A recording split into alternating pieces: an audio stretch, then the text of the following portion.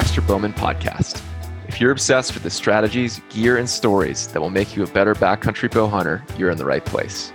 We're independent, unsponsored, and unbiased, so we can cut the fluff and give you detailed advice on what really works and what doesn't. Today's episode is all about tracking, field dressing, and packing elk. Basically everything you need to do from when you release a shot until you drop it off at the butcher. All right, Josh. Better than hey, Josh, I guess. Oh, that's funny. We're gonna figure it out. You got tack tomorrow, right? I'm driving out tomorrow and then shooting Saturday and shooting Sunday in Utah, Snow Basin, Utah. Amazing. Yeah, I don't think we're supposed to date podcasts, but hey, screw it. These are now really close to when they're going live, so it's pretty fun because what we talk about now is going to be out to the world in a few days. Yeah, pretty awesome that we're all caught up to the vlog. And today's is the last one of the Hunt 2020 or Hunt Elk in 2020 series, huh? Fake news, Josh. We got one more. Oh, one more. Okay.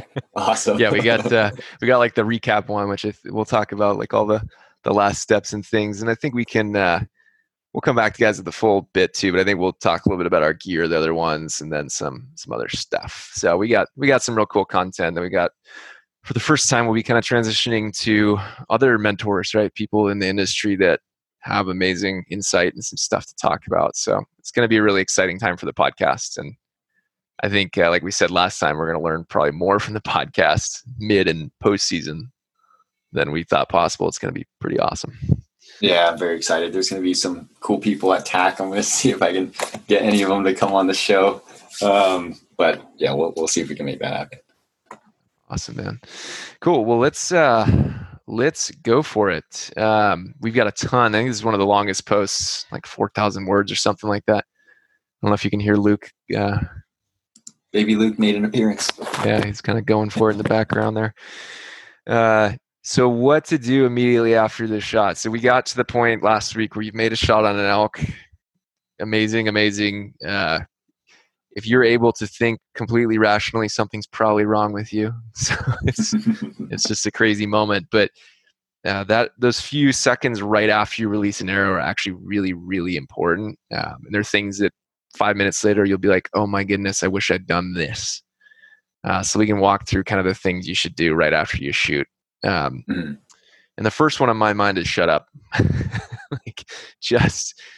There's such a big temptation to be like, yes, or scream or look at a buddy or do something. The name of the game here is to stop that elk from going anywhere, right? Like that's the number one thing you're trying to do is to stop that elk from running far away. Because the farther it gets, the harder and harder it gets to track him, right? Right.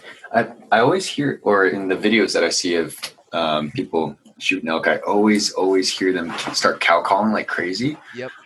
So you would recommend not to do that? No, I'd recommend to do that, but I think everything else, shut up. Don't move, don't crack branches, but cow calling. So cow calling is good. I don't have anything to back this up. So I make sure to say that when I'm not convinced of something, but a lot of the time they shoot an elk and it's like someone opened a piñata. It's like meow, meow, meow, meow, meow, and like two bugles and 3 guys doing it all at once. And it's like, that seems pretty unnatural, right? So I think, yeah, absolutely give it a cow call or 2 or 3. But what would the cow do in a situation where it freaked out? It would bark and then it would maybe call, but it probably wouldn't call that much if it was freaked out too. So all you're trying to do is make it sound like, no, everything's good. So I just do a calm, collected cow call. Maybe another one 10 or 20 seconds later. I wouldn't just start yelling at it. Yeah.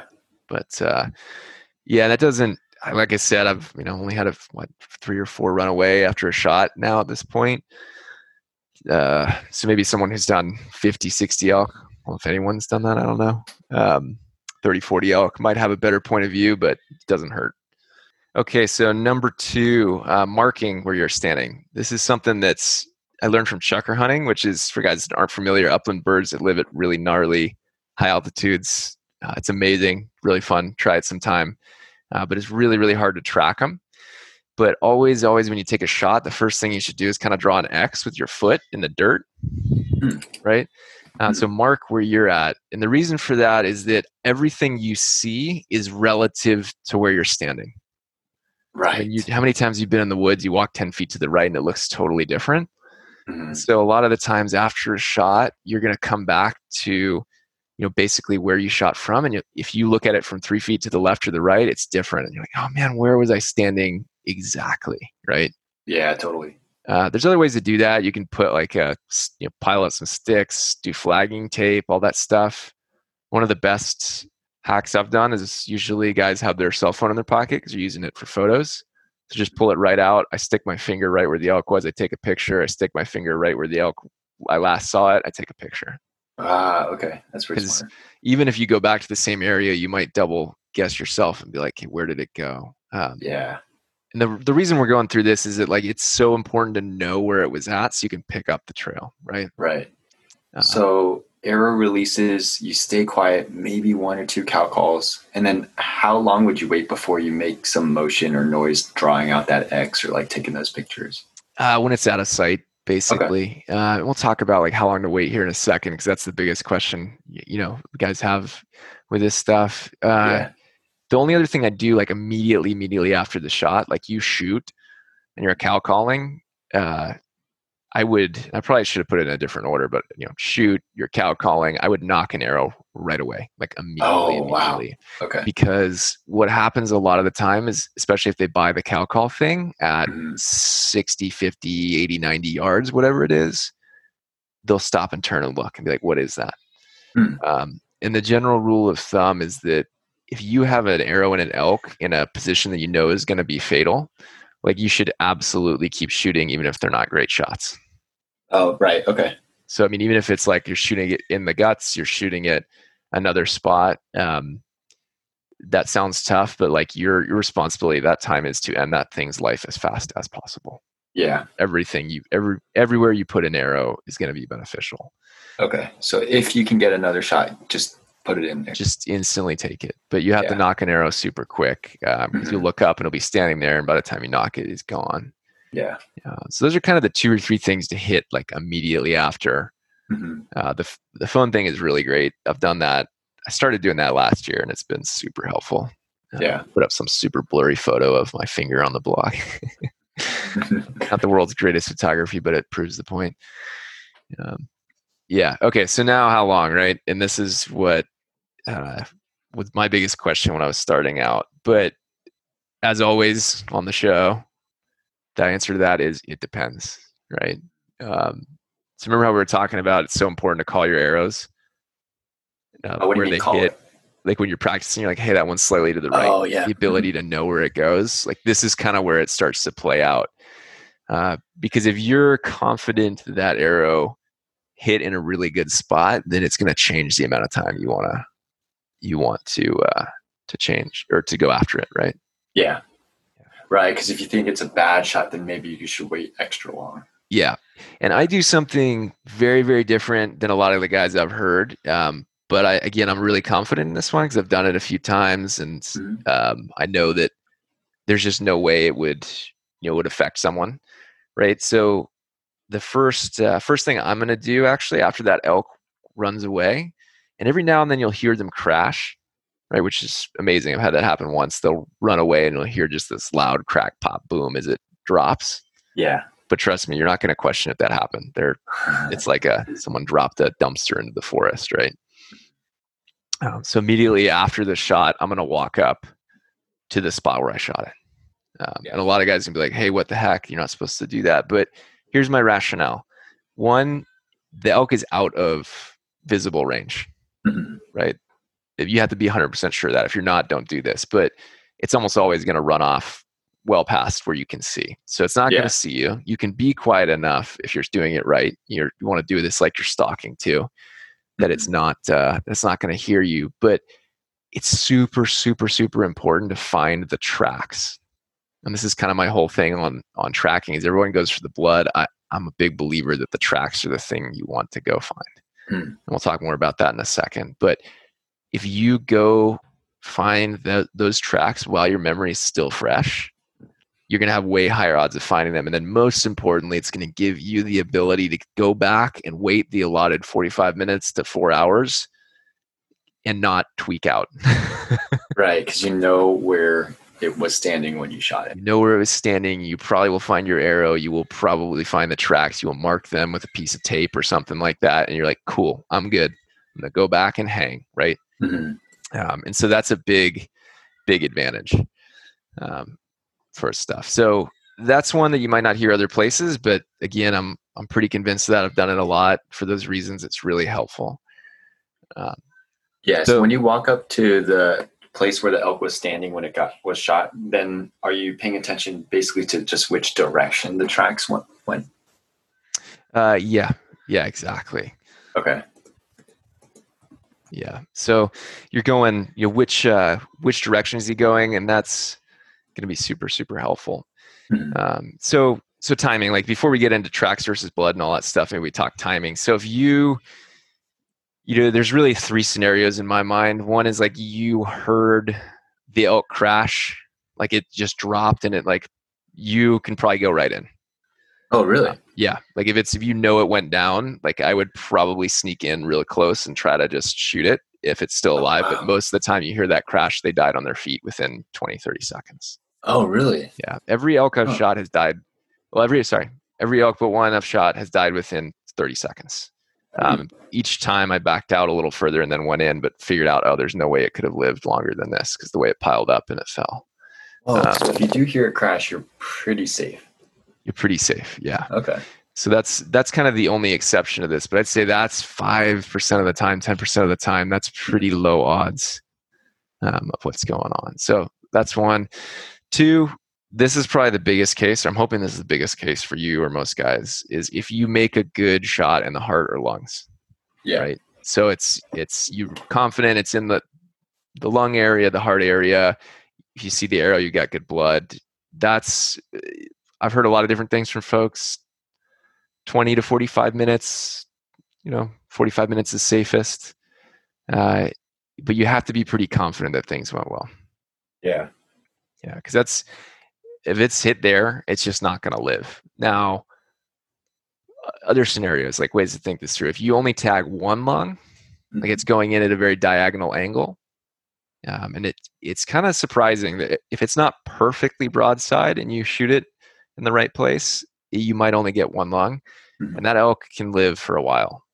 So I'm talking like it's dead broadside. It is smoked. It's perfectly in the middle of the area, and it went right through, right? Mm-hmm.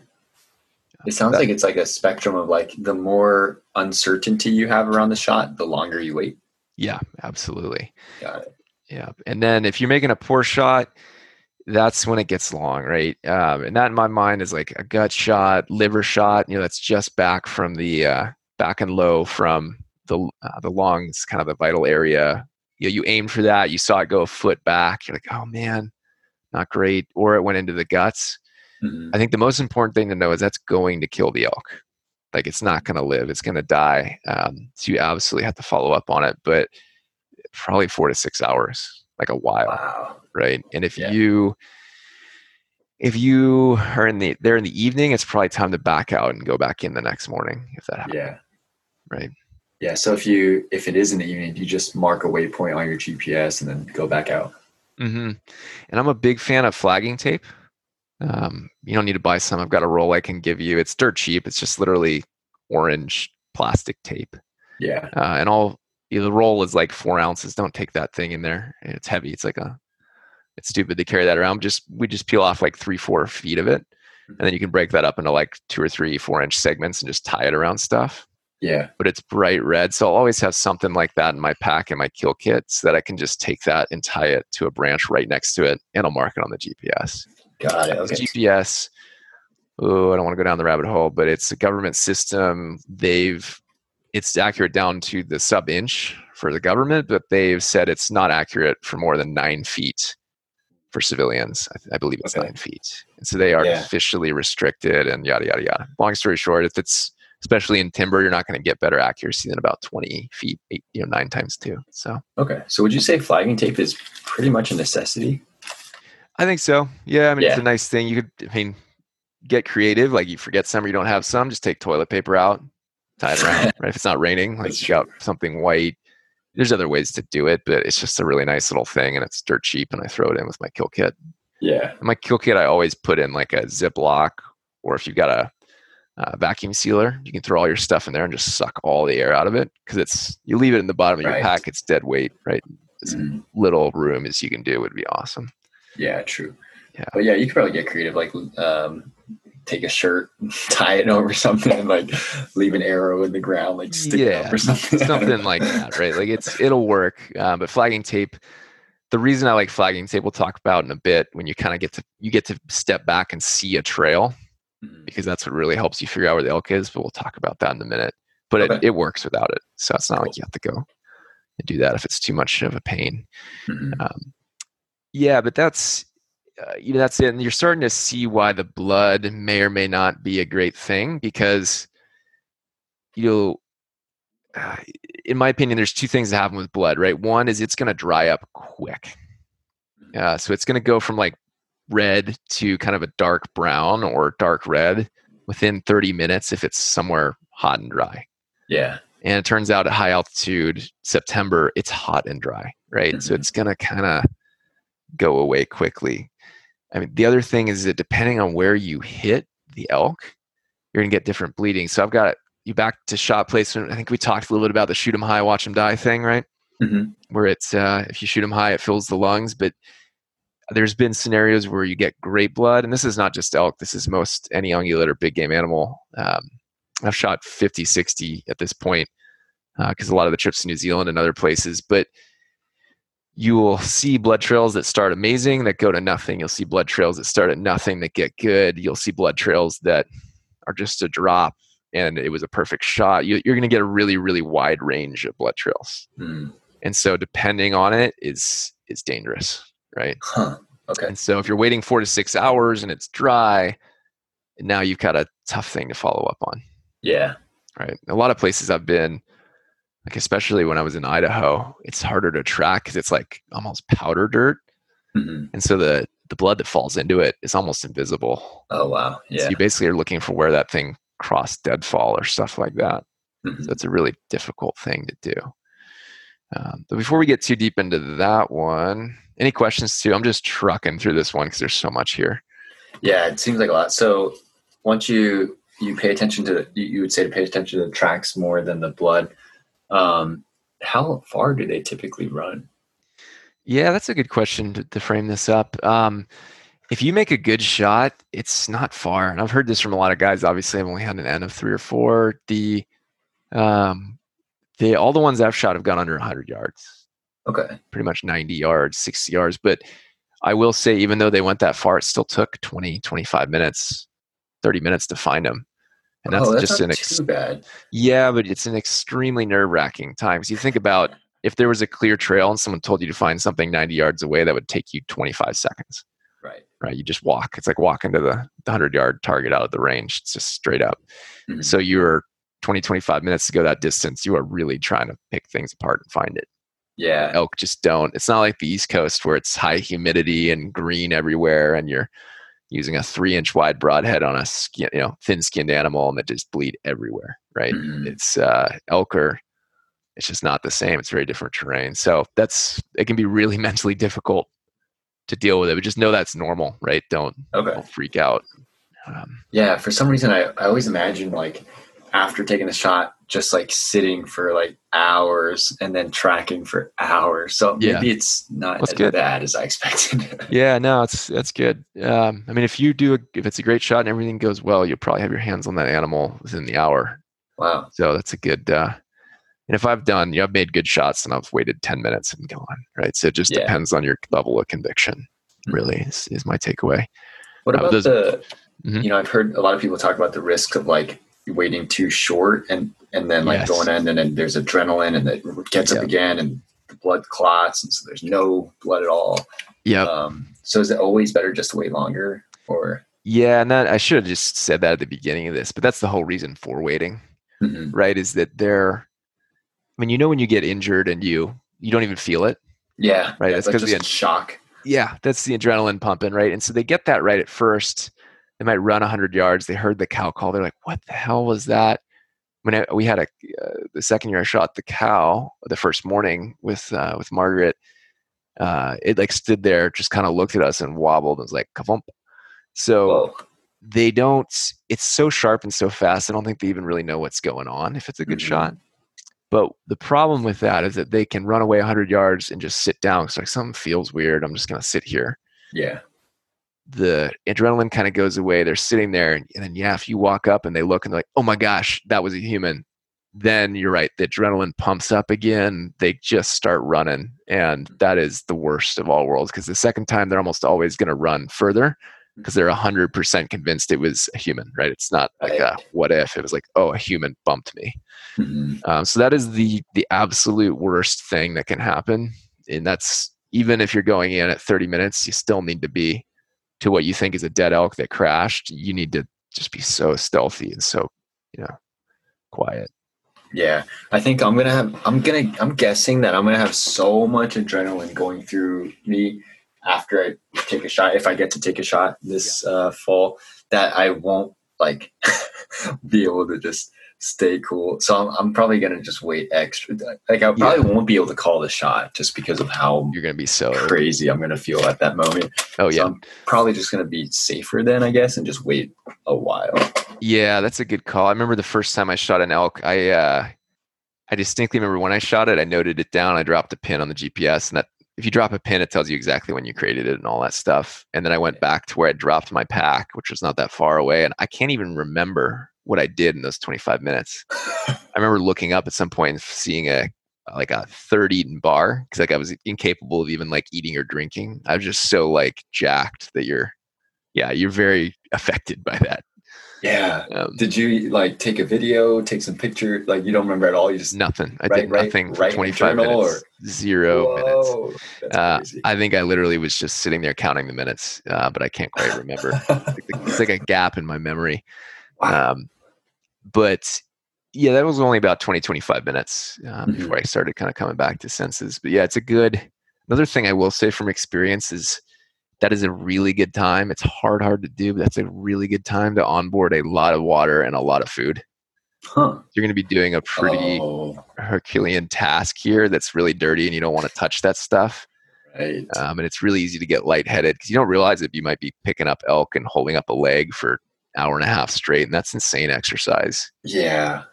So it's a really good time to try to eat and drink if you're trying to do something to keep yourself occupied. Right. I mean, it kind of helps your body calm down. When you do routine things, you're telling your body, I'm fine. Eating and drinking is it's one of the first things your body does away with in a stressful situation. So you're kind of forcing it to calm down. Okay. So yeah, it's good questions. One other thing when you walk up initially, kind of right after the shot, if you do find the arrow, that's great, because the arrow also gives you some kind of indicator of what the shot quality was like. And I'm sure you've heard this. I think we talked about it before, but basically, you really want to get a pass through, right? Because then you get 2 holes. The elk's going to bleed out of both, lower blood pressure, dies sooner, all that kind of stuff we talked about in the broadhead episode. Yet another reason I'm a big fan of fixed blade broadheads is that you often will recover that arrow. And that arrow, there's kind of 3 different things you're going to see on it, right? The first is like a red-pink kind of blood. And it's, if you're really in luck, it's like frothy or bubbly. It's got these little tiny micro bubbles. Okay. I'm regretting never taking photos of that. Certainly will this year if I'm lucky enough to get one. But that's great news, right? That's heart or lung blood. That's highly oxygenated stuff. It's, that means it was probably a good shot. Okay. Right. The second is kind of this dark red or like flat red. This is kind of what it would look like if you cut yourself, but it's more like a brick red than like a pink. Yeah. And that's, you shot liver, you might have hit a shoulder, you hit somewhere else where you hit body, but it's not oxygenated or highly oxygenated. Okay. And that's not good. Oh man. And that's not horrific, but that's not good. And that's wait a while. That's probably liver or something like that. Yeah. And the final one, which, this is bad stuff, but it happens, is kind of green or brown. And you kind of get that smell, that elk smell, the poop smell. That means it went through the stomach or the intestines, right? Okay. Really commonly the stomach. And you actually hear a different noise. when you hit them in the stomach, you hear more of like a pop noise, like a balloon. Mm-hmm. And when you hit them a little further, and this is for me shooting ones with rifles and listening, and also for me shooting an elk in the stomach area and having it range forward into the vitals, so you can hear a different noise, but it's more of a pop than a thunk kind of noise. And a crack, like a sharp smack, is usually you hit a bone. Yeah. So, I mean, it takes a while before you've shot enough animals with guns or archery to be able to differentiate between those two, but hey, why not? So I have a question about the second type, the one that's like, what we would think of it when we get hurt and we bleed. Yeah. That flat brick red. Does that smell like gut-like and like poop-like, or would that smell the same as like the pink foamy stuff? Yeah, it would probably smell the same as the pink. It won't really have an irony smell. Okay. One of the limitations, the biggest limitation about blood on the arrow, and this is yet another reason blood is a tough one, is that it's where the arrow comes out. That's what stays on the arrow, right? Oh, yeah, that's true. Because if you go in at the guts and then it goes through the vitals, that blood will wash off all the gut kind of stuff. Oh, right. And vice versa. It goes in through a lung and then it comes out the guts. You're going to get green. Because there was one time I shot an elk and I dissected it to figure out, but it went through both lungs, and then it went, I clipped the back lobe of the second one, then went through the guts and came out. And when I pulled that arrow, it's 100% green and smelled like poop. I was like, oh man, wow. Not shot. But I was like, I swear I saw it go in right there. Mm-hmm. So it's wherever it comes out. So it's just something else to know, right? Like you might pull an arrow and be like, ooh, this is not good. Or vice versa. You might be like, this is great. And neither is true. Right. Wow. Yeah. Wow.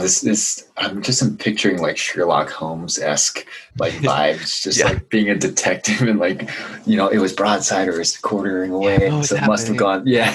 Oh yeah. No, but I mean, it's part of the game. And like we talked about in the other episode, the shot last year, like that's stuff that runs through my head. Cause I remember distinctly, the pot where my arrow entered was because it was standing between, there was only that 3 to 4 inch, 6 inch gap, whatever it was, right between those two trees. I could not really tell exactly where on its body it was, but I knew, hey, it's midway or forward, and I knew that it was quartering away. So it's like, oh, if an arrow enters there, it's going to come out into the opposite shoulder or right behind it.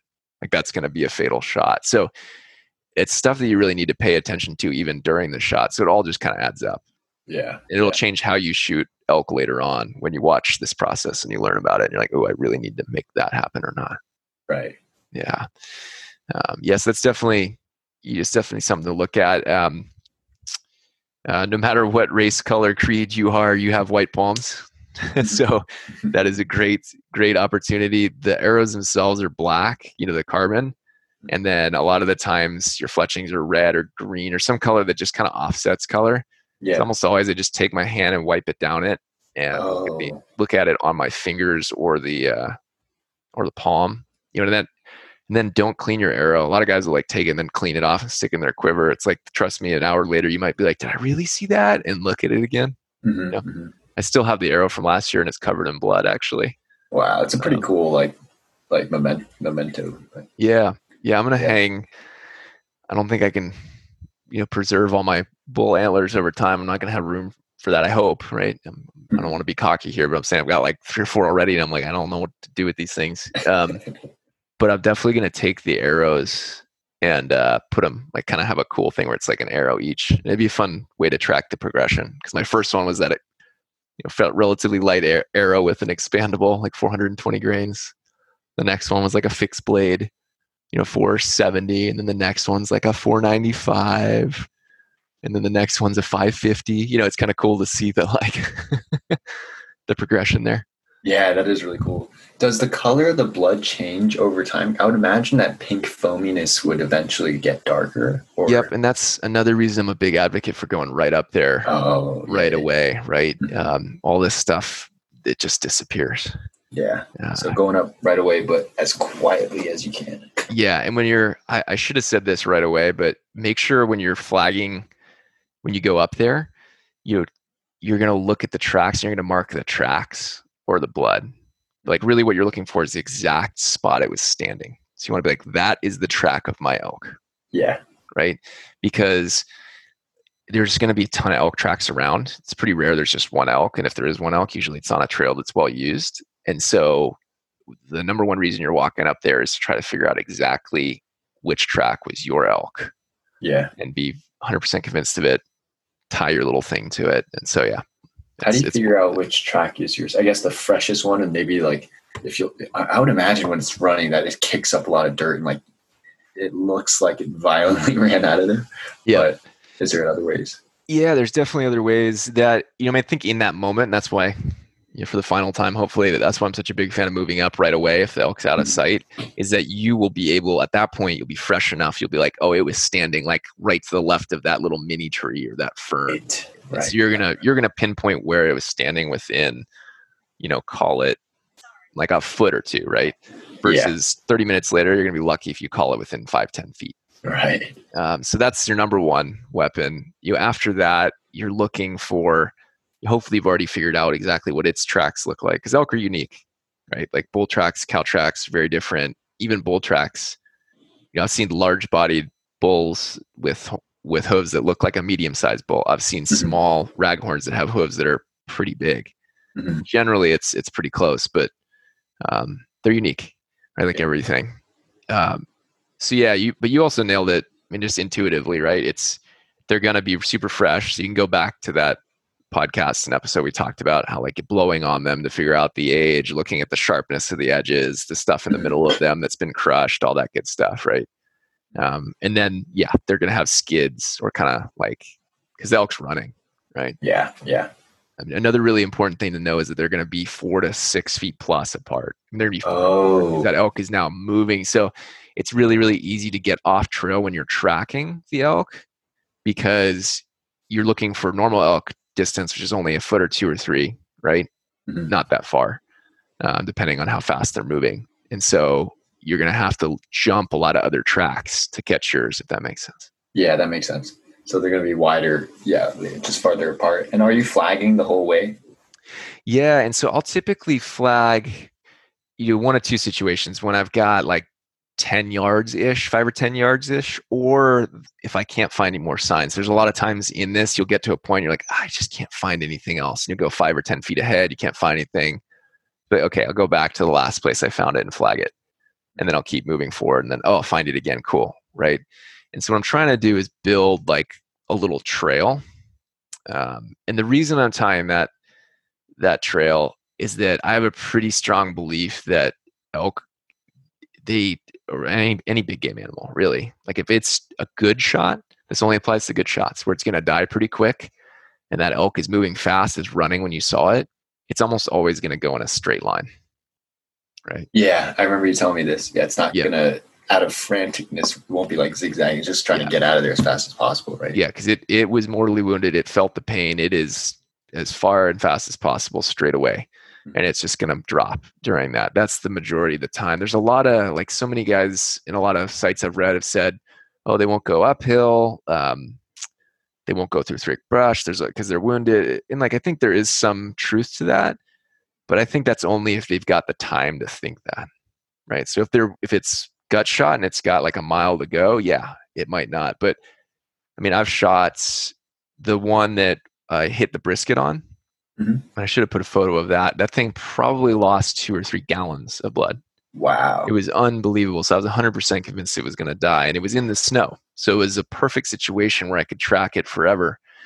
But that thing went straight up the hill. Oh, wow. And that's not, I guess I'm kind of proving the rule, right? Because that thing didn't die, and I was 100% sure it was okay. I saw it walking around the next day. Mm-hmm. But that's a very, very injured elk, and it went straight up a hill. And I've seen that a lot with guns too, where things that just were dead on their feet went straight up a hill. I don't really buy into that. Or they go to water, as one guys say too. I don't think they're thinking that rationally in their head. Now, I think that's more true, and I've seen that pan out if it's a bad shot and they're wounded. Right. Okay. You've got time to think. Yeah. And then like if you're tracking them for a half a mile, you can think about that stuff. Right. But that's why I'm flagging every few feet, because after a while, what you'll notice is like you've got a line, right? Mm-hmm. Or even better than a line, you've got a game trail that it's dropped onto that's consistent, or there's something you're going to pick up a trend. And the only way to do that is to look back at these like little oranges pieces, because you can kind of remember where the sign was, but to see the exact spot in 10 different locations, your brain's just not going to be able to do that. Yeah, especially out in the woods and like with your state of mind. I feel like I'm going to bring extra flagging tape just in case and just really get it defined. Oh yeah. Yeah. I can unravel like 3 or 4 yards of it for you, which is more than you'd ever need. That's like a 1/4 of an ounce or something stupid. So cool. You can also, I tend to bring, I'll talk kill kit here in a minute. I didn't really include that in here. Probably should have, but I guess it's in the packing list. But you can, if you have latex gloves too, I tend to bring a few pairs of those. And you can just chop those up. They're like blue or purple usually, so that works too. Oh, that's true. Yeah, so there's options. Yeah. Or again, toilet paper, mountain money. You know why they call it that, right? Mountain money? No, I don't know why. Oh, because it's so rare to find out there. Yeah. You would pay any amount of money to have toilet paper if you run out. So, yeah, you bring a lot of toilet paper. Anyway, what were we talking about? Flagging. Flagging, yeah. So it's super good to flag. Definitely go back and pull that stuff, by the way. Like, don't leave that out there. That plastic doesn't degrade. The other thing that's super important with the tracking, and we already went why tracking versus blood, and like you're picking up on my bias here, which is like I'm worried about the tracks. Because that's, just to recap, there's 2 reasons, right? One, every animal always leaves tracks. They always leave tracks, like unless they fly, which I haven't seen an elk fly yet. They got to leave tracks, right? And it's much more dependable. And then the other one is it's directional, right? If you find a track, you know which way it's going. Yeah. Find blood, you have it could have gone any which way. You just found blood, right? There are some things you can tell with blood. If it's spurting out to the side of the tracks, kind of where the shot is, too. Yeah. Just a little aside. So if you're getting good spray, like it's going far from where the tracks are, that's a pretty good sign that you've hit harder lungs too, because there's arterial pressure there. Yeah. Arteries they're going away from the heart, right? They've got the pressure of the heart squeezing them. And then veins are going back to the heart, and only the pressure of the muscles contracting is what moves the residual pressure from the arteries, which is very, very, very little, is what moves the blood back to the heart. So generally, the closer you shoot to the heart, the more arteries there are, the more spray you're going to get.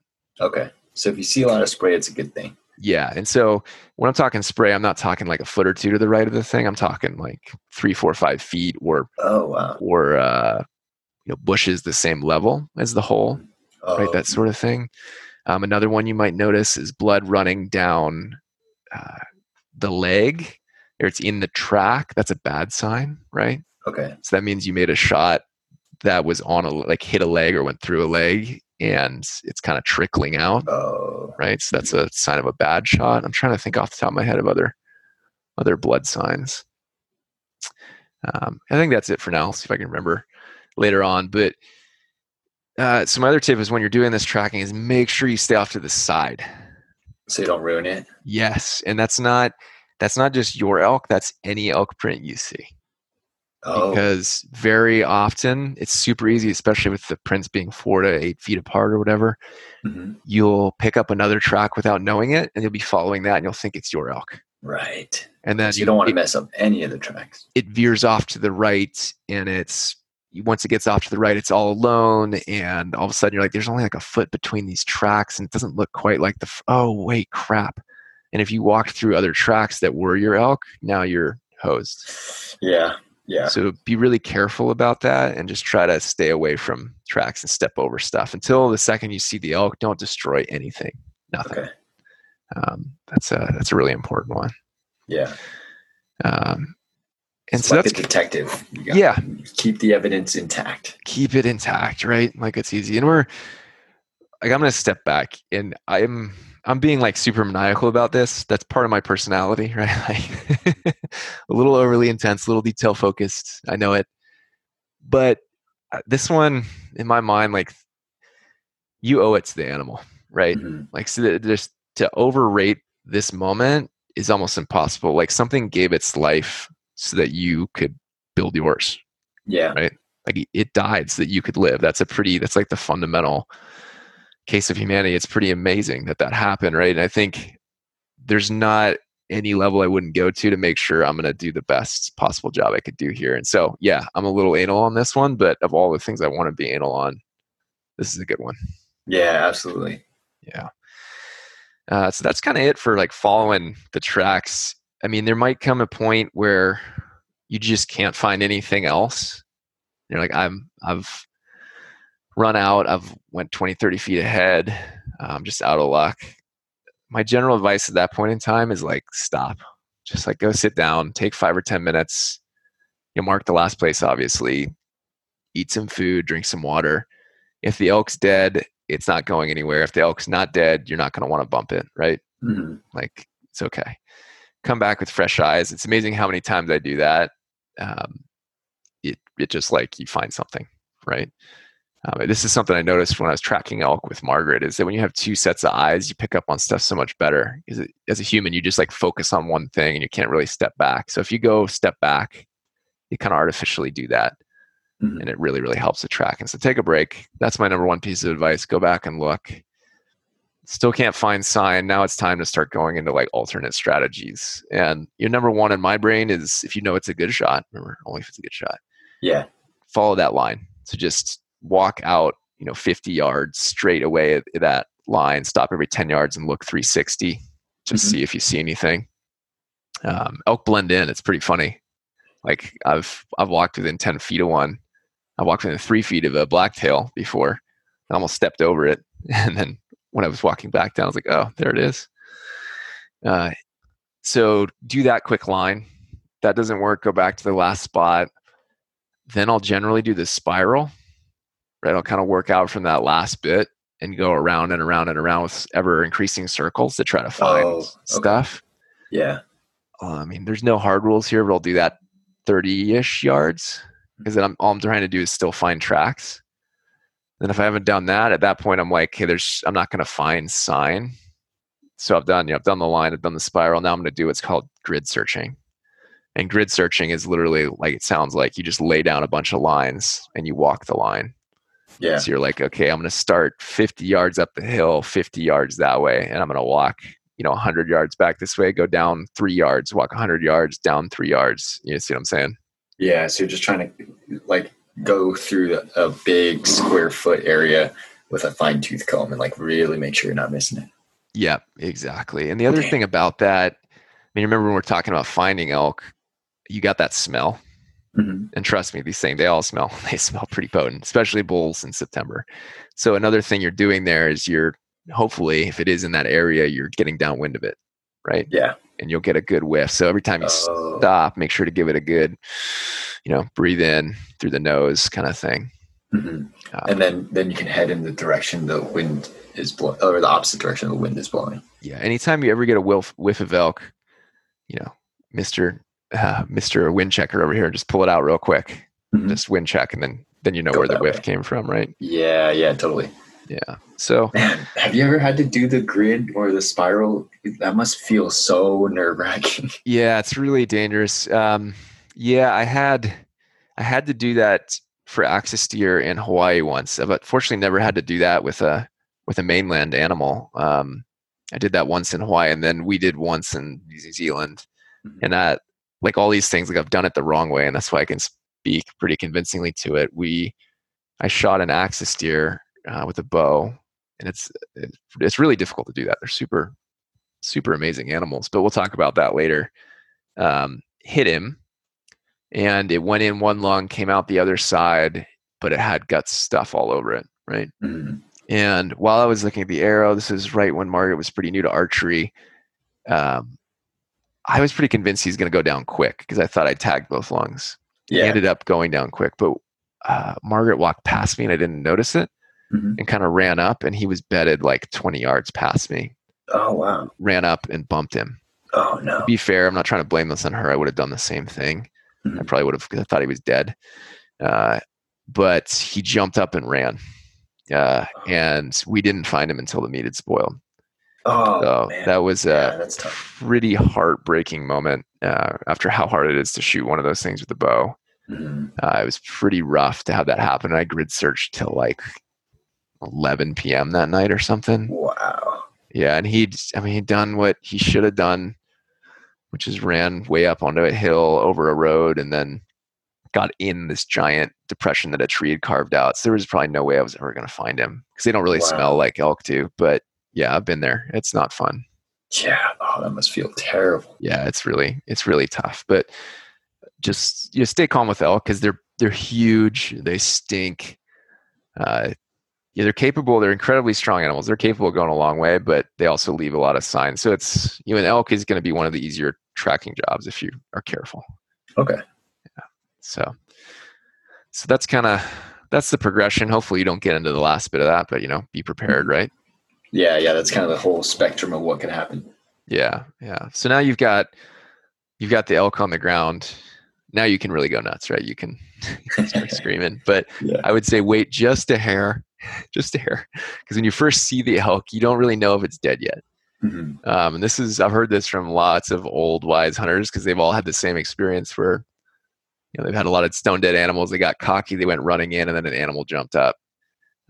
Deer and elk can be really, really dangerous in close quarters, especially bucks or bulls with sharp antlers. Oh yeah, I'm sure. I know a person who's been gored by one going in and had to wrestle it down. Luckily it was a little blacktail, 150 pounds, but if that's an elk, you could die, right? Oh yeah, that's scary. Yeah, so always, the general rule of thumb is always approach things from uphill or side hill. Because if they're weak and they're kind of in their last legs, they can't really stand up and run uphill at you, but it's really easy for them to stand up and just kind of fall into you going downhill. Yeah. Right. Okay. So come from the uphill or side hill side, you get within 5 or 10, 15 feet or whatever it is. And it's pretty easy to look at their chest and see if they're breathing. Okay. Right. And at this point, definitely, I'm assuming you still have that arrow knocked from when you did it. Yeah. But always have one knocked when you're following up. Not only knocked, but ready to clip your release on. Yeah. And there was a video on YouTube. I wish I'd saved the link because I've watched too many now to go find it. But the guys, it really upset me actually. They made a really poor shot. And they got up to the elk and they could tell it was alive and they were all high-fiving. I'm like, shoot it. But they were just being dumb and the thing jumped up and almost got a guy and ran off. I kind of was like, yeah, you deserve that for letting it suffer.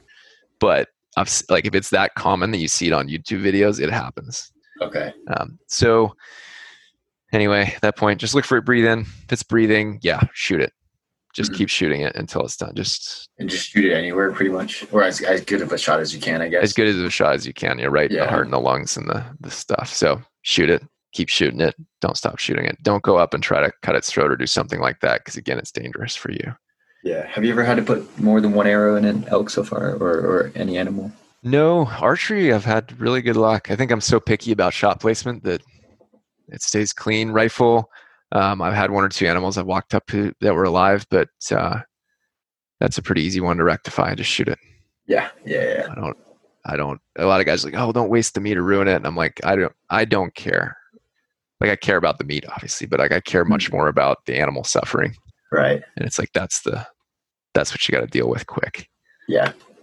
So I've done that before. Not pleasant, but it's a part of the game. Okay. But I mean, it's a heck of a lot more pleasant than living your life in a cage. So, so that's part of the gig. And then I'd say after that, walk up and touch it on the eyeball with the point of the arrow, or give it a kick or a jab or something where if it's in any way alive, it's going to react. Yeah. And then you're like, hey, this thing's done. Mm-hmm. Right. And then now it's time to celebrate, right? Yeah. So it's dead. It's done. You can take a breather. Yep. And this is maybe just me. But I've always had kind of a visceral reaction to these grip and grin photos of guys holding up a dead animal with his tongue hanging out and its eyes open. And I understand you're not celebrating the death of the animal, you're celebrating the accomplishment of it. But I don't know, for me personally, this isn't obviously advice you need to follow, but I just like to spend a minute with the animal, just to be like, hey, thanks. Yeah. Special moment. I think I like to close its eyes. I like to put the tongue back in its mouth. I like to, clean up blood if it's all over the area. I'm going to take a photo because I don't want the world to see that. I don't know. I just kind of like to respect it a little bit. Yeah, I mean, it must be a heavy moment for, for the animal, and yeah, just the whole journey and everything. And like you said, for it to give up its life just so you can live, I think that's something worthy of a few moments of silence and, like you said, respecting it. Actually, when I did my hunter safety course, the guy was, I mean, this is in California, but the guy was like really strict about like, hey, no blood in the pictures. Like, make sure it's as like clean, like respectable as possible, because people see that who don't understand hunting, and then they go vote. So like, you just want to pay attention to what kind of picture you're given.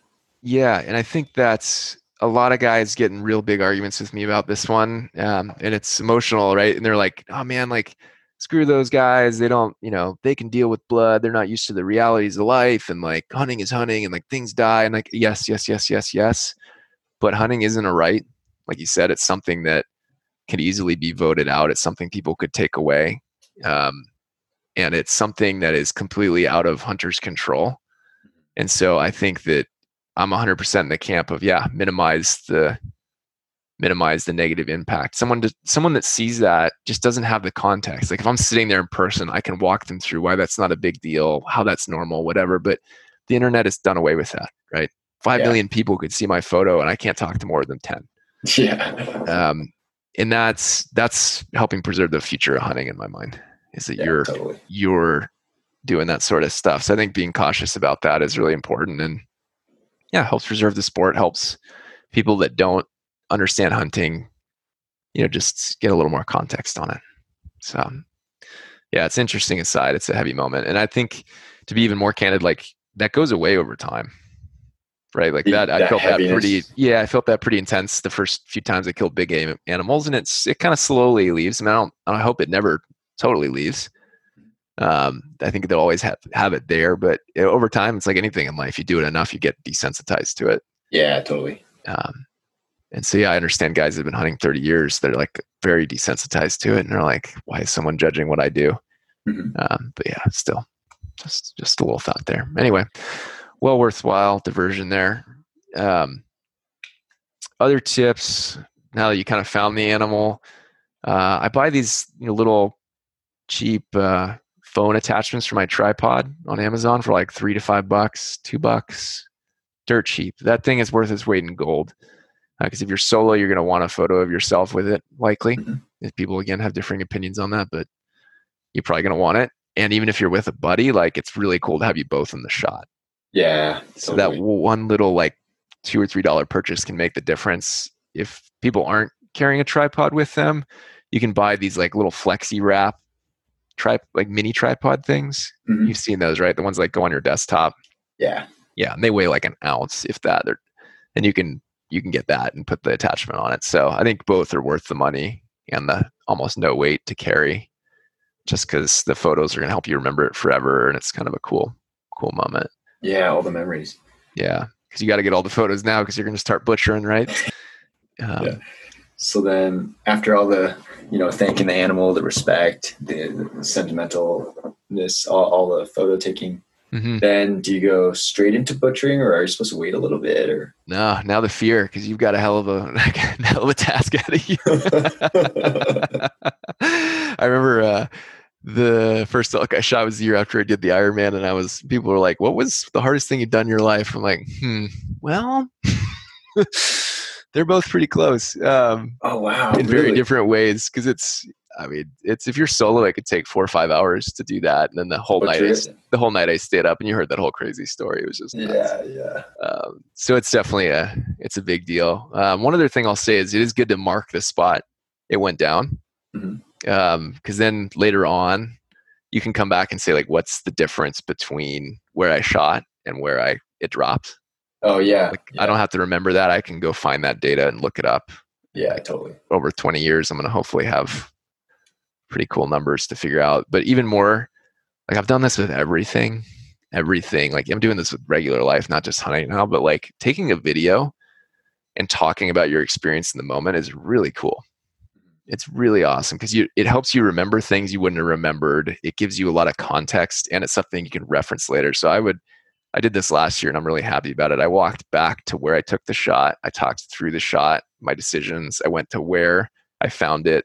I videoed the tracks that I found and that sort of thing. I walked the whole track and talked through it to myself, showed myself, hey, this is where I got lost. This is what happened. And then I walked up to where the elk was and talked about how I found it.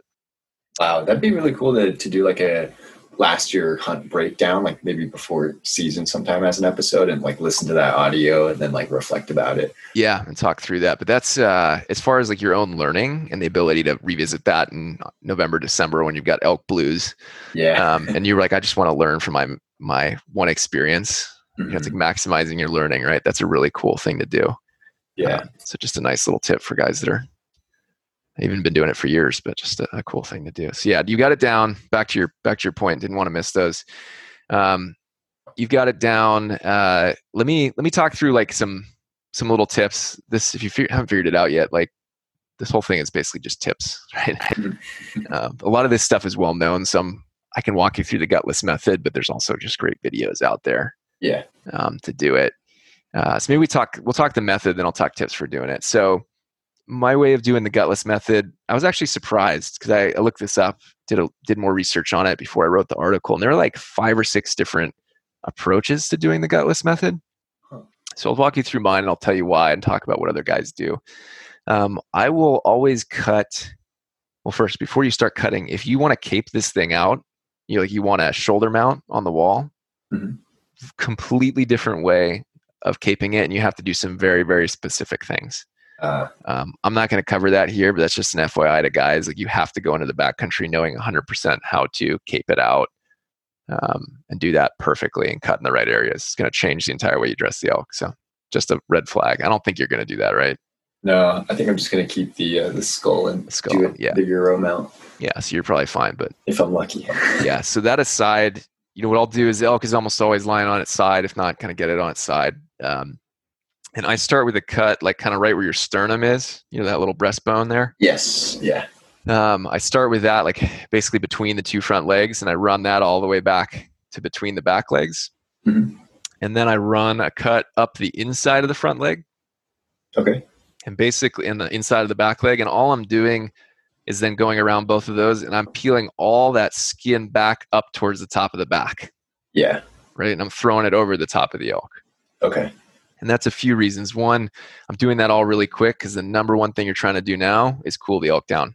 Oh, okay. You got to cool it down as fast as possible. So if you do that, cools it off. I mean, you might have a situation where there's a ton of flies, but even then, like, you can kind of keep them off, and it's not a big deal because it's not raw meat. It's just the subskin. Yeah. So peeling that off and setting it over the top. The other reason I'm doing that is that when you cut the quarters off, you got to have somewhere to set them instantly, right? Yeah. So with the meats, there's a few things about meat. One, it's really thick, so it insulates itself, right? And so you've got, this is much, much more true than with a deer because it's we're back to pi r squared circles, math, scary, right? But an extra 2 or 3 inches of thickness means it's going to insulate, 5 or 10 times longer than something that's 2 or 3 inches smaller because it's got way, way less surface area. Yeah. Not surface area, volume. Yeah. Yeah. So elk quarters can go bone sour, right? They can get rotten around the bone if they keep the heat in there. Yeah. So when you pull them off, what I like to do is leave them open to the air, not stuff them in the bags. The bags are really breathable, but it's going to cool down even faster. And the bags kind of stop them from getting this crust, right? And so you've dressed big game animals before, fortunately, but that kind of membraney stuff on the outside. Yeah. What that does is when it's exposed to the air, it'll get to the point it's almost dry. Mm-hmm. And that's really great stuff because what that does is it seals all the other moisture in there and it doesn't stick to the game bag. Oh, okay. Versus, keep going. You want it to dry out, but then what about flies, mosquitoes, bugs? Do you want to keep like swatting them away, or do you just kind of like, oh, whatever, like the outside's going to crust anyway? Yeah, and that's 100% a moment by moment call. So there's flies all over the place, and there will be if it's early season. You got to put it in the game bag quick. So like that is what it is. Whatever you do, don't set it like fully on the ground with like one side touching the ground. Because that will trap heat on that side. Yeah. Right. You want to like balance it on 2 branches off the ground or hang it off the ground so that the air's all around it, right? Fastest heat transfer possible. Gotcha. Like leaning on a tree or something like that. Something like that. And so that's why I like to flip the skin over the top, because the vast majority of the time that gives you a surface to set those quarters on. Yeah. Especially if you're solo, because they're stinking heavy, man. Like the rear quarter on an elk could be over 100 pounds if it's a big one. It's crazy. It's a real big one, right? I've seen, they shot an elk in the area I was in last year that 5'10" guy was holding it and it was on the ground. I mean, it was a monster quarter. So if you've got that clean surface, it's great. I'd also say bring a trash bag or Tyvek or like an ultralight tarp or something, because it's more area for you to set it down. Just be ultra careful with that stuff, not to lay it on it, because again, plastic doesn't breathe. Yeah. But usually if you flip the skin over, I can put it on the skin and then lean it against the branch. Right. And that's a really good way to do it. So I'll take the front off first. The front quarter is super easy to do. You just start cutting from the bottom. There's no joint there, so it comes off real clean. Yeah, so it's like almost like cutting through the armpit, right? Yeah, one at a time, and then kind of like pulling the front arm out and just continue to cut. And it should the whole thing should just come off, right? Yeah, and we'll kind of graze over this because it's hard to describe too. It's really hard to describe. There's videos that do it, but yeah, we can hit it quick. But yeah, so I'll pull that off, and then I'll take off the knuckle, right, like the knee joint. And you know how to do that, right? You can do that with a knife. You don't need a saw. Yeah. And that's my whole other point on this stuff is you do not need anything but a single knife. Guys have a hard time believing that their first time doing it, but yeah, you can cut that off with a knife. A piece of advice on that though is I generally would wait to do all 4 quarters at once with that. You can also just leave that sticking out of the game bag, because whenever you get a knife to a bone, it's going to dull way faster than if it was knife to meat, right? Got it. So I generally save any of the bone stuff I'm doing till the end.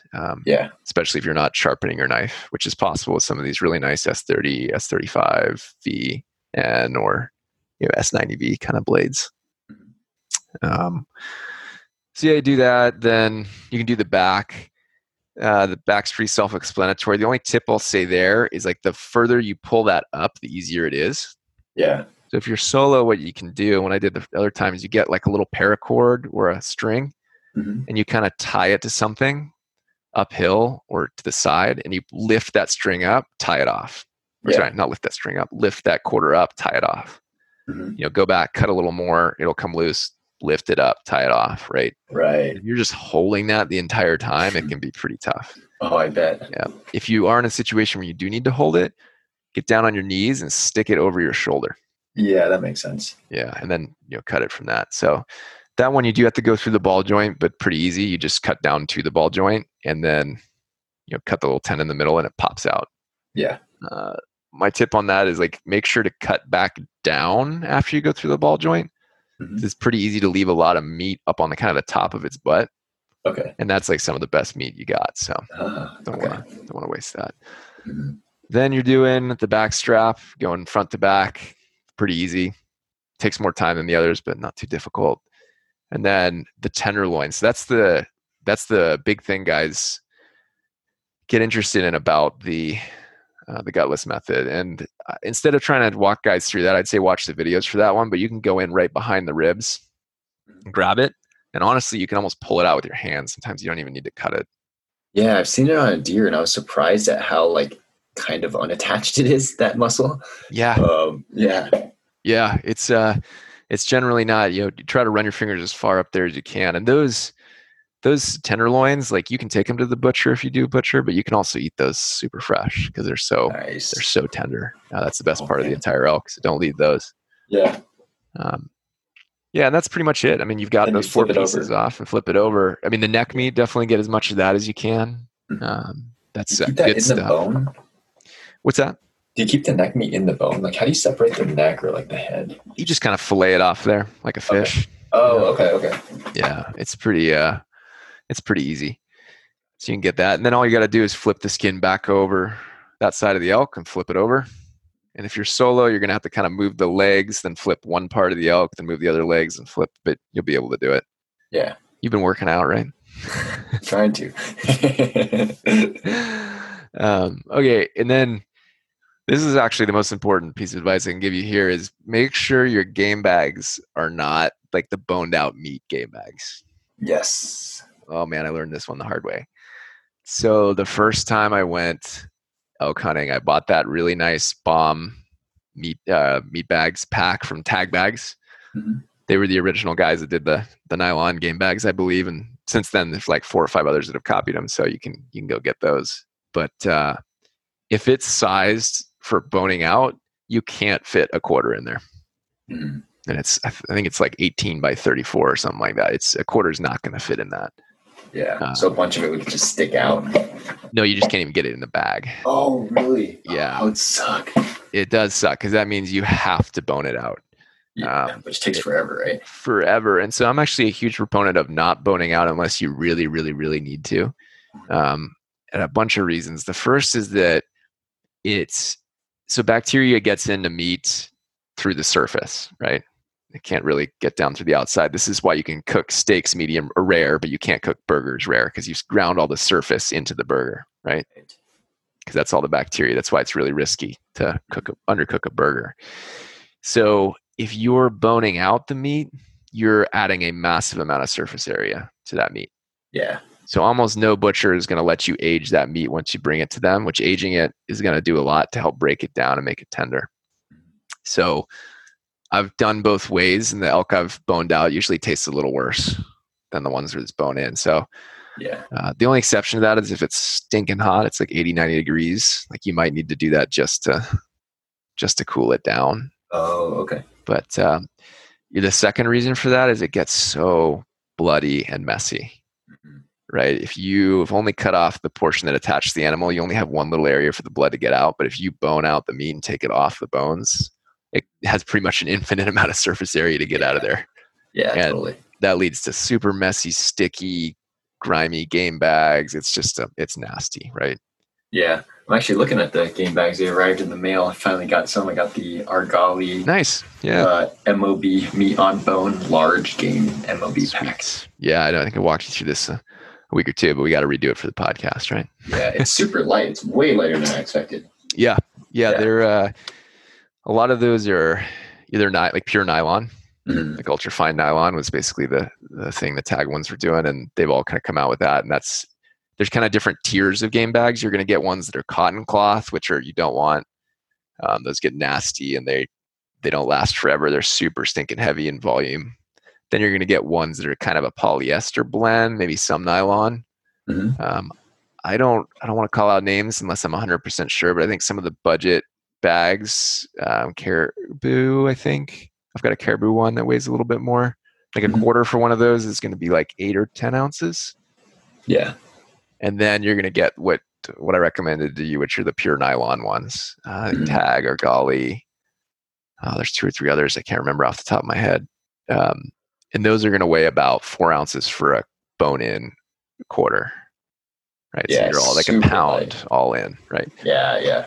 And that's dead weight. And like you asked me, like game bags last forever, right? You can wash them, bleach them, do whatever you need to do. So it's like buy once, cry once on that one, because that extra half pound you're toting around is just worthless. Yeah. And if you replace it the next year, you just have to throw them away or not use them. So it's kind of stupid. Yeah. So bloody, it's nasty. What else stinks about boning out?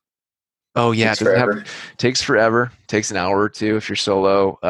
It doesn't provide structure for your pack, and we'll talk about packing and my tips there in a second. But it's just kind of this like blubbery, blobbly mass, right? It's just pure meat. Yeah, like a sack with all the bottom. Yeah, and so it just sinks into the bottom, and that's the worst place in your backpack for weight is down low. Yeah, because all the pressure on your shoulders, then, right? Exactly. So it's really hard to like structure it well. You can, but it's just a lot more effort.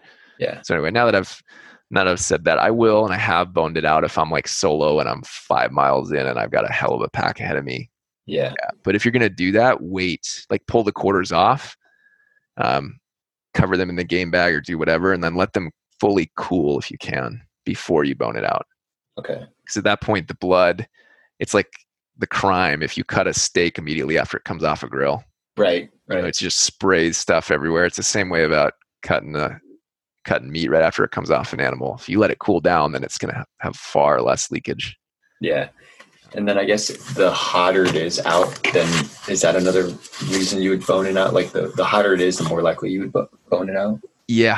Okay. Much more likely. And that's your next step. I love this because you're like, your intuition's always taken over. You're like, oh, what's this? What's that? And you haven't even read the article. So I know you're just like, you're picking up on it. I'm just trying to think if there's other things that I need to talk about before we leave this. Oh yeah. The antlers, right? So there's 2 or 3, I'm not going to try to put numbers on it. There's a lot of ways to get the antlers. I generally skull plate them because I like to just put it in a Euro mount. You could bleach the skull too. That's kind of nice. But if you're going to skull plate them, just leave the saw in the car and get it on the second trip. Oh, okay. So to bring the head back, you do need a saw? If you were skull plating it, yes. If you were just detaching the head, no. So if you're going to detach the head, you kind of go into I think it's a C4, whatever it is. It's the big one right behind the skull. Yeah. And you just work the knife in between the vertebrae and just pop it out. You kind of put forward pressure on it. Yeah. I think what's skull plating?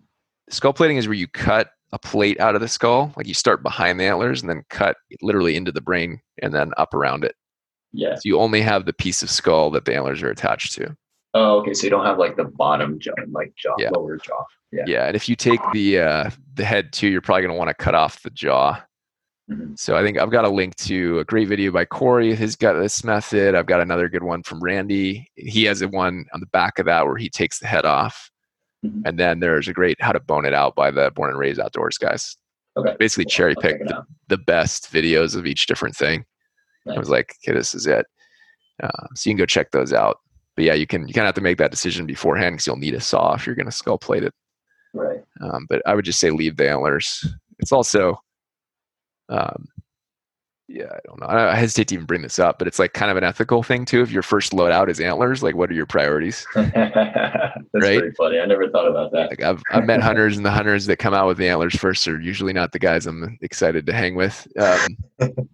Like the meat is what goes bad. Antlers don't go bad, man. Yeah, I understand it. You don't want to lose them. You don't want, but like that just doesn't happen if it's, you're fine.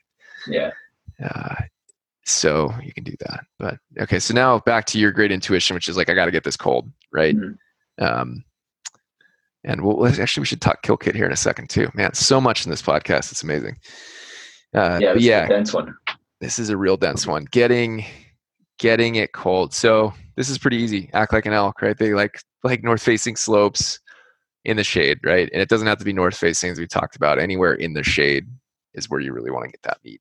Okay. And so that means you might have to go backwards away from the car, which is going to blow your mind, but you've got to do it. Mm-hmm. Just shuttle all the meat to somewhere that it's going to be in the sun the entire day. Yeah. And I have a question about shuttling and kind of like dealing with it all. Yeah. If you have the let's say one of the quarters in a game bag and you're going to pack it and shuttle it over, is it bad to set that game bag on the ground and lean it against a tree? Like, will it rip or anything? No, especially the nylon ones are really tough. Oh, okay. Yeah, cool. They'll be pretty. I mean, I wouldn't drag it along the ground. Yeah. That's going to rip it probably. But the biggest rip I've ever put in one was like 1/8 of an inch. And that was because I dropped it onto a sharp, like pull it up and it hit a sharp broken off branch. Yeah. They're very tough. How the hell do you tie it up in a tree when that thing might weigh 100 pounds? I actually don't really ever tie them up in trees, to be honest. Oh, okay. Yeah, because I'm not in grizzly territory. Yeah. And you could do that to get away from wolves and black bears, but I've never really had a problem. I tend to put it around my tent at night. Mm-hmm. Just because if something is messing with it, I want to hear it. And I'm not that worried about those predators. I mean, I also carry a handgun. I'm not that worried. So, but the number one thing you want to do is get it away. I've said number one a lot, but get it away from the carcass, because the predators actually like the guts the most of anything on an elk. I found a lot of wolf killed elk that they just eat all the guts, maybe a one rear quarter, and they're out of there. Dang. That's just really, really frustrating to find. But that's what elks do, what wolves do. They just kill things for fun sometimes. So you just get it away from the carcass. The carcass is going to smell the most. They're going to love it. I'll just put it on branches, just stuff that's deadfall, get it up off the ground so it's cool. and you're generally pretty good there. Pee around it, put a sweaty shirt on it, any sort of human scent like that, and it's in a game bag, they really don't like that. Oh, interesting. Okay, so pee around it. Huh. Never heard that one. Yeah, I've been back to kill sites where I've done that, and they're both tracks all around it, and they've chewed on the carcass, and they don't touch the meat. Wow. I mean, if you really, really want to, and you know it's going to take you multiple days, then you can hang it. Yeah. But like you said, that's going to be really hard. For solo, you have to basically hoist pull at the same time. Right. You can't just pull; it's going to break the line. Yeah. So it takes a bit of effort. But yeah, I just kind of leave it on the branches, and then I'll transfer it around my tent, or I'll put my tent up right next to it at night. But yeah, the key is just to get it cold, because even if it's 60, 70 degrees out at night, like at night, it's going to be 25, 30 degrees in the high country. Yeah. It's going to be stinking cold. And the thing that worked against you to cool it down is going to work for you, because it's going to get stone cold at the core of that piece of meat over the course of the night. And it's going to be almost impossible for it to warm up past like 50 degrees, 40 degrees, which is like a refrigerator. Yeah, especially when it's in the shade. In the shade in the middle of the day. So you got to, the number one thing is it's just got to be in the shade all day long. Yeah. So that's it. I mean, generally it's pretty easy to do that. You just kind of move it over to where you're going to go, and you're good to go. And then do you do the leapfrog method? Is that what they call that, to pack it out? There's a lot of different ones. I generally just take whole trips. For me, it's about like, what's the timing? If it's evening, I'm going to bed that night. Yeah, I'm going to wake up super early in the morning when it's cold and get it out, get a load out. And finding another important one, guys, underrated, is like finding a good spot back at your truck. There's no, if you were to have coolers big enough to leave bone in meat in, you're going to have two monstrous coolers. So almost nobody has a cooler that big, and I don't want to refresh ice every few days, right? So you don't usually have somewhere that's got cold in it, but finding a good, really dense group of trees right next to your camper or your truck. There's usually, at most trailheads in these areas, you can tell there's places guys have done this for years. Okay. But you got to find a really good spot there, because you're going to shuttle it one or two times. Yeah. And most guys are pretty respectful. Like, you're not going to take your meat or anything like that. Yeah. I don't know. That would be like a killable offense in the backcountry there. But yeah, you hear about it every now and then, but most guys are not going to do that. And just, you can get it far enough off the trailhead that no one's going to find it unless it's, and remember, like, whatever state you're in, we're trying not to give that away, but different states require different things. I think Colorado, this one I'm not 100% sure on, so guys need to check it. Colorado, you put it on the antlers, and I think in Idaho you put it on the meat. Oh, the tag. Yeah. So you've gotta think that through as well. Okay. And you can call them, and they're like, should you have it in the first load or the second load? There's some little details. Okay. I mean, hopefully that officer is not having a bad day. It's pretty rare, but I've heard of people getting really stupid tickets like that. Oh man. Yeah. That sucks. So not cool. How many days can the meat stay out there? Like, how many trips would you say is too many? And then, like, when would you recommend someone to just get a packer instead? Yeah, and that's a hard one, especially if you're solo. I mean, I think 2 or 3 nights is fine. If if you've really taken good care of it like that, you'll be totally okay. But if it's 80, 90 during the day, like you're September 1 and it's stinking hot and you don't have a great shaded spot, yeah, you probably don't want to push it more than a night or two. So maybe at that point, just call a packer. Call a packer, or just go hard. Yeah. You know what I mean? Like, that's pretty, if you're doing what we were talking about through this whole series, where you're only 3 to 5 miles from your truck max. You might have 16 hours of work ahead of you, but you can just pull a crazy day. Yeah. Okay. Get it out. Because you as a solo guy, it's probably 4 trips, maybe 3 if you're willing to go hard. But it's going to take a while to get stuff. For me, I think it's going to take a little while, because I only weigh 145, so there's no way I can carry 100 pounds on my back. Yeah. If you're about to shoot a giant 6-point or a raghorn, I'd recommend the raghorn. Yeah, or just or give me a call. You're going to need some help. Yeah. So it just depends. And the guys will leapfrog it too, like you said, but I find that's more difficult, because then you have to find 2 really good spots. And then you're like, the amount of time to take it off and put it on your pack is a lot of time. I find it's best just to load it up at the kill site, get it all the way to where you want to go, dump it. Yeah. Then that way too, you can kind of time it with your overnights.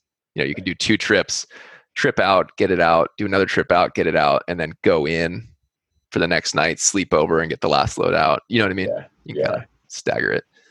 I was gonna say for me going in solo, would you recommend me figure out a packer or like contact a packer beforehand? Oh yeah, no, I think it's. I think everyone should, even if you don't think you're going to use one, you should have a packer sussed out and a number ready. Because say I like injure my ankle coming out, like packing, which is pretty easy to do when you're packing heavy loads, or you do something weird, and now you really don't want to go spend the time to try to find a packer because they almost never are easy to get a hold of.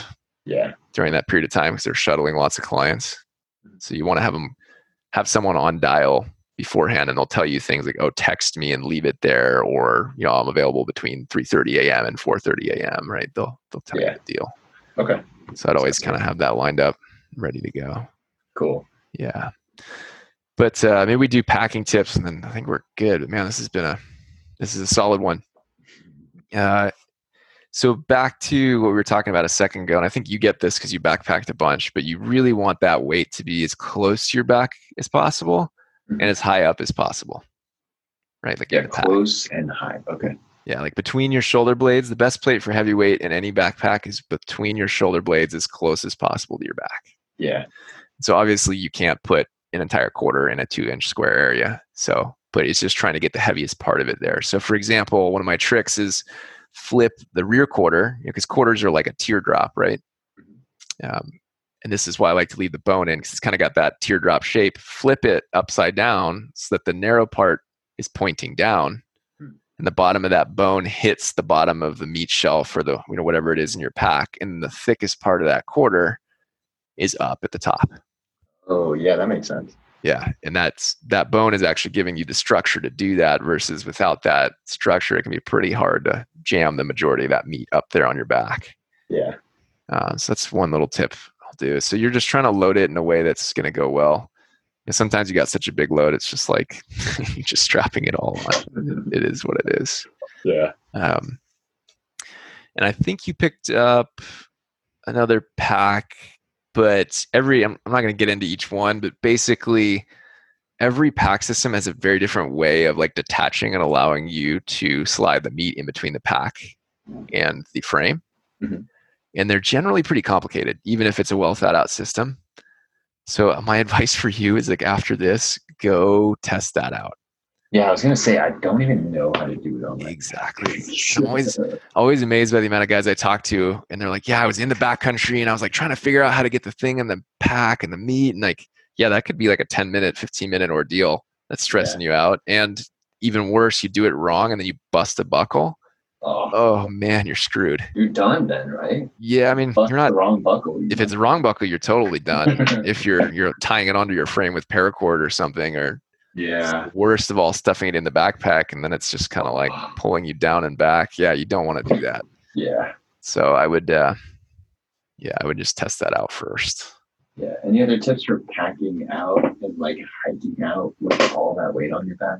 Yeah. So that's like we talked about the ankle thing. It's pretty easy to hurt yourself packing out. Yeah. Like it's stinking heavy. And I guess for you, my tip, and this probably applies to most guys too, is like, don't overdo it. Yeah. I'd rather take more trips than try to just crush it. Everyone that's elk hunted that I've talked to always does the same thing. Like the second or third load or the second or third elk, they're like, screw this. I'm taking out 2 or 3 loads. I'm going to take 130 pounds or something. And, oh man, you do that once. It's really, really easy to get hurt, right? Like you can, with that amount of, it'd be like you walking when you're deadlifting or something, right? It's just so much force on your body. So just I'm go smaller for that part. Like that, like what if I can't even carry 100 pounds on my back? Then would you carry say 70? Don't. For example, like that rear leg, like if that one piece is just too heavy, would you recommend like when you get it off, you get the hide off of it, you cut off the top part of the leg, I doubt it would be more than 60, 70 pounds, even on the biggest elk, Okay. That's not too bad. Yeah. So it's doable. you can do it. Take lots of but yeah, my other advice is like take small steps. You put, this is the same thing in running. They've done a lot of research into step cadence, and it's a lot less abusive to your body to take small steps. Same here. The biggest thing is you just don't want to ever gain momentum, because if you build momentum with that pack, your body's just not really capable of stopping it. Oh, I see. Yeah. Especially if you're going downhill, huh? Yes. Oh, yeah. That's where it's super, super dangerous. We actually talked about this before the podcast started, because you're like, I did a weighted pack, heavy weighted pack, and it kind of hurt me. And I'm like very much in the camp of like weighted packing is, your knees and your ankles have a finite amount of life, right? Yeah. Like we were talking about this, all my buddies from high school that are in the Navy SEALs and guys I know there, they all come out of that in their 30s with almost no cartilage in their knees. Is because they all been doing 80-pound packs for 5-10 years. So rough. It's so rough on your body. So actually I'm not a big fan of weighted packing unless it's about the weight you'd be carrying, 20, 30, 40 pounds and sparingly. But yeah, if you do start going down, I've done this so many times, but if you do start falling or you're going downhill and your knees just starting to give out, don't try to catch it. Like whatever you do, don't try to stop it with your leg. Don't put your wrist out to stop it. Just fall. And as you fall, like turn turtle, right? Like so like heavy on let your back, because meat, whatever, you're tenderizing it. And oh man, I wish Margaret was on the podcast now, because she's had so many great laughs where I start going down and I like just fall, and like I'm in heavy grass or dead fall, and it's like I'm a wrecking ball. I'm just plowing downhill, blasting through things. Wow. And it's fine. The meat takes the majority of the brunt of it and you're okay. But man, I'd shudder to think of what that would do to your leg or your wrist if you tried to use that to stop it. Yeah. Gosh, that would be so painful. Okay. So you're just kind of like, all right, I'm letting this happen. Just fall on the back.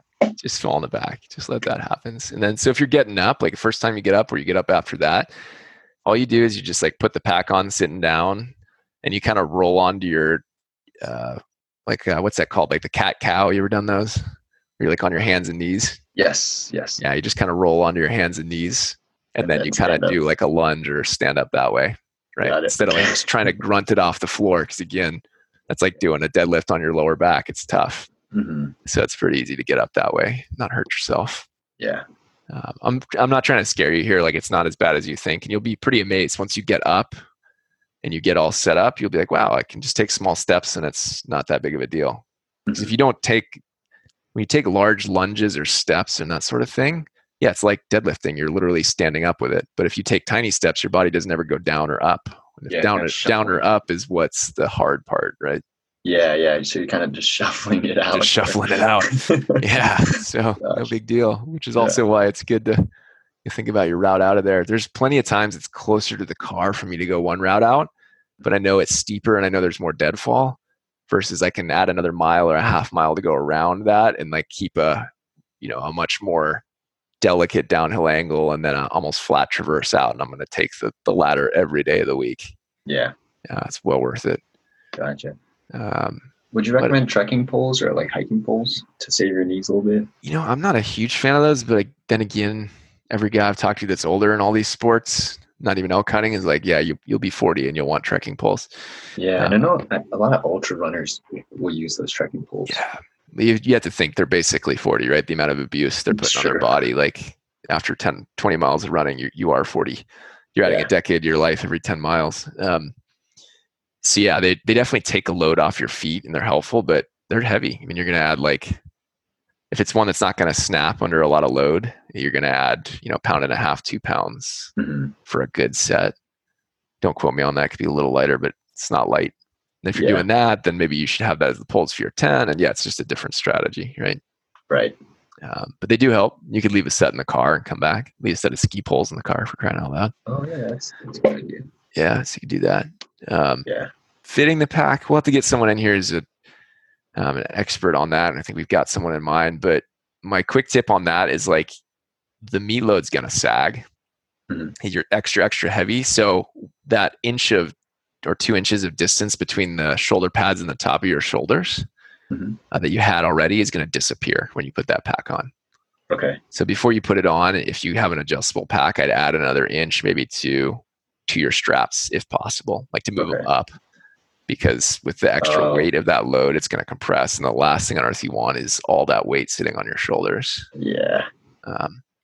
Although one thing I've noticed when you're hiking out, like you can put all the weight on your waist, you can take it off your waist and put it on your shoulders for like 10 minutes. You can kind of like halfway adjust it. I find it's best just to like play with it the whole time because it like puts pressure in different areas. And for me personally, that's the best way it works. Okay. So you just keep tweaking it, taking your time and rest a lot and take it slow and shuffle your way out of there. Yeah, and you'll find you'll learn that when you're packing, the best. You can tell I've done a lot of packing in New Zealand and stuff too. The best possible thing you can find is like 2 logs next to each other. One that's the height of your butt, and one's the height of the bottom of the pack next to yourself. Because then you don't have to take the pack off. It's really hard to take it off and put it back on when it's that heavy. And you can just sit down and it takes all the weight of the pack. Right. So that's how I do breaks in the backcountry. I just hike until I find the next one of those or a rock that's got that. And I'm like, yes. So you just sit kind of just, I've totally done that before. Yeah. You do that even with like normal backpacks. You're backpacking. Right. Yeah, exactly. All right. Last piece of advice. You're probably like, holy crud, man, to this point in time. But like definitely find the butcher before you go, because you get all this stuff in a car, and the car is one of the most vulnerable parts, right? You come out, you've got it pretty cold, then you go drive down out of the mountains, and in September almost anything out of the mountains is like 80, 90 degrees, 70, 80, 90 degrees, right? So you've got this elk in the back of a car heating up. And if you get out and you're now like calling around and Googling and trying to find a butcher, you're letting it sit there in the sun for like an hour, right? That's not good. It's so bad. So definitely have the butcher lined up. Even if you're going to butcher it yourself, like, or the meat locker, whatever it is, just so you know how to get it there quick. Yeah. And then that's right there is probably one of the most underrated best parts of elk hunting is when you drop it off at the butcher in the meat locker, then you're like, yes, like I am done. Like I not only got this elk, but it's safe. The meat's good. Everything's great. So really you drop it all off at the butcher. Yeah. Then you go get a burger and a beer or 2 and a long sleep. Long sleep. Yeah. And when you thought we were done with the butcher too, like a lot of guys panic. So they're like, oh, well, I'm driving home in 2 days. You can usually pay them to do a rush job. Okay. An extra $100, $200, they'll do it in 24 hours. The downside of that is they might not be able to do some sausage and stuff. Yeah. We talked a bit about this on the dry versus fly episode, but it's not the world's worst thing to leave it there for, say, hey, you got 2 or 3 weeks, just do a good job of it. And I want this, that, and that. And then just fly back, buy a one-way flight and get a rental. It's not as expensive as you think. Just drive it out. Yeah. Drive it out. Yeah. I ended up renting the car for a whole month, or actually like 5 weeks. So awesome. I'm good. Yeah, well, you'll have plenty of time. Yeah, drive that sucker home. So yeah, that's good. And then also you'll have a lot of decisions around what to have it made and what to do. And I would always ask the butcher. One of the biggest pitfalls butchering your first elk, especially, is to ask them. A lot of guys have been butchering for years and don't even know this, but generally butchers can do like a LIFO method. You ever heard of the accounting terms FIFO and LIFO? No, have not. First in, last out, or last out, first in. Yeah. So they'll, with sausage and a lot of these things, it takes them days to do it, and they have to clean and set up the tooling every time. So they'll actually mix elk meat from everyone's elk together. They'll make the sausage and then they'll give it back to you. And I really don't like that. The amount of time and effort I put into making sure my elk is like totally pristine. Right. And I might have selected to shoot a raghorn instead of something slightly bigger. Like, I want it to taste good. And so I would always, like, when you're interviewing your butcher, if you're doing one, ask them, hey, do you keep it separate? Yeah. The place I'm using now, they put a tag on every piece of meat.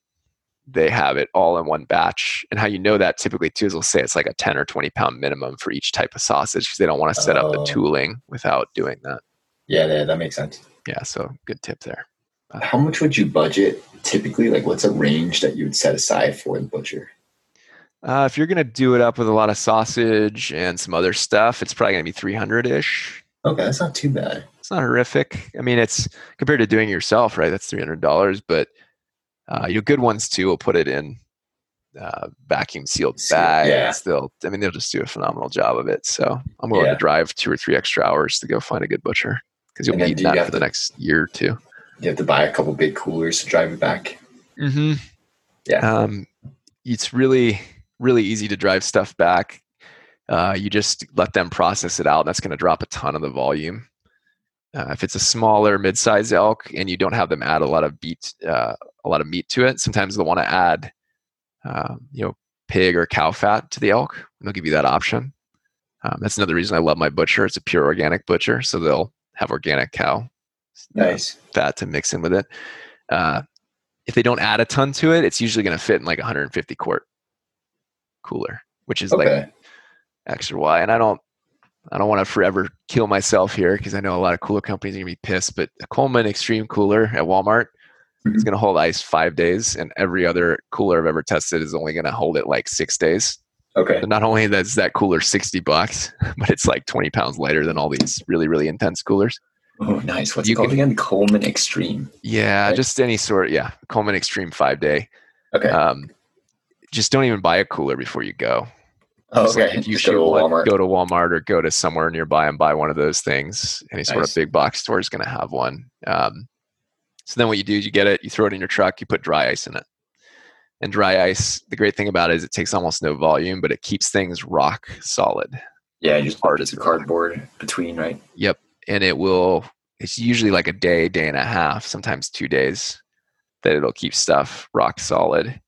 And if you're running out, oh my gosh, it's a day and a half, what do? Just put more dry ice in there. Yeah. No big deal. Mm-hmm. So pretty easy to get home. Nice. Yeah. I probably should have broken that up into like 3 different things.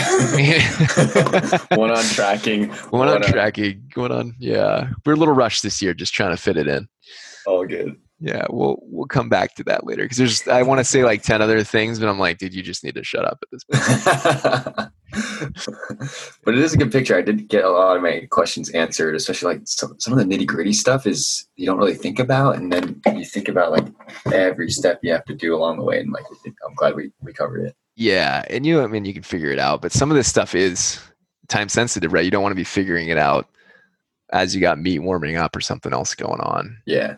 Oh, I did want to say one thing. I know you mentioned to me, I think the number one cause of death in the backcountry is actually from knife cuts, wounds. So like when you're butchering out there, just be super, super careful, because that's the biggest mistake, right? Thanks for giving me another 5 minutes, LeJock.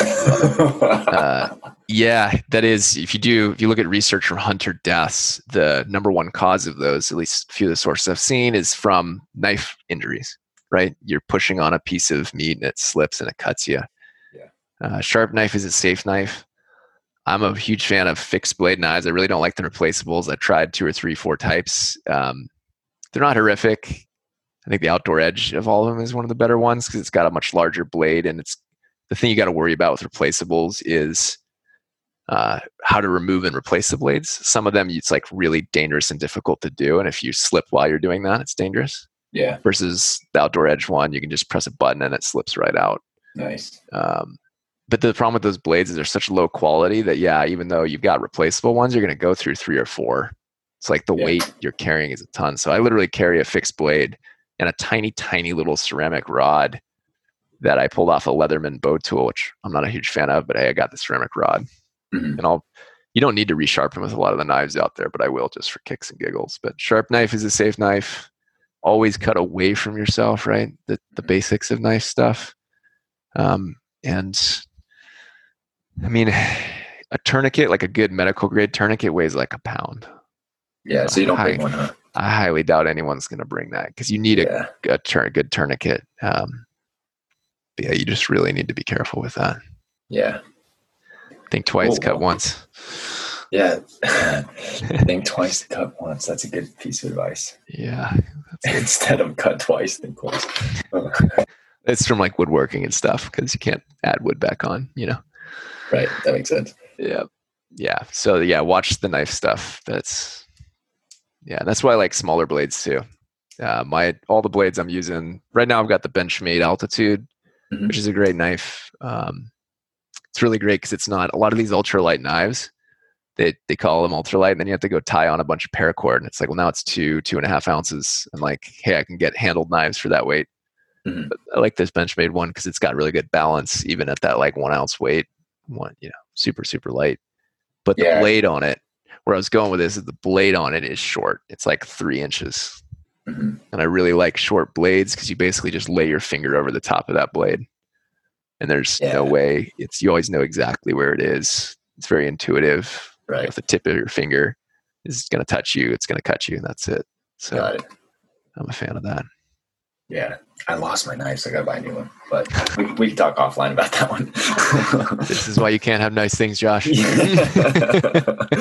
don't know where it went. I keep it in my pocket all the time. But, yeah. If you like tips for guys, I think we talked about this on another one, but like I love fancy gear. I love nice gear. I love reviewing all this glitzy, amazing crap, but you can buy a scalpel handle, a fixed scalpel handle that's plastic on Amazon for $1, and you can buy all the replaceable blade knives that are the exact blades that are the exact same ones you're going to buy with hunting knives for like 20 for $3.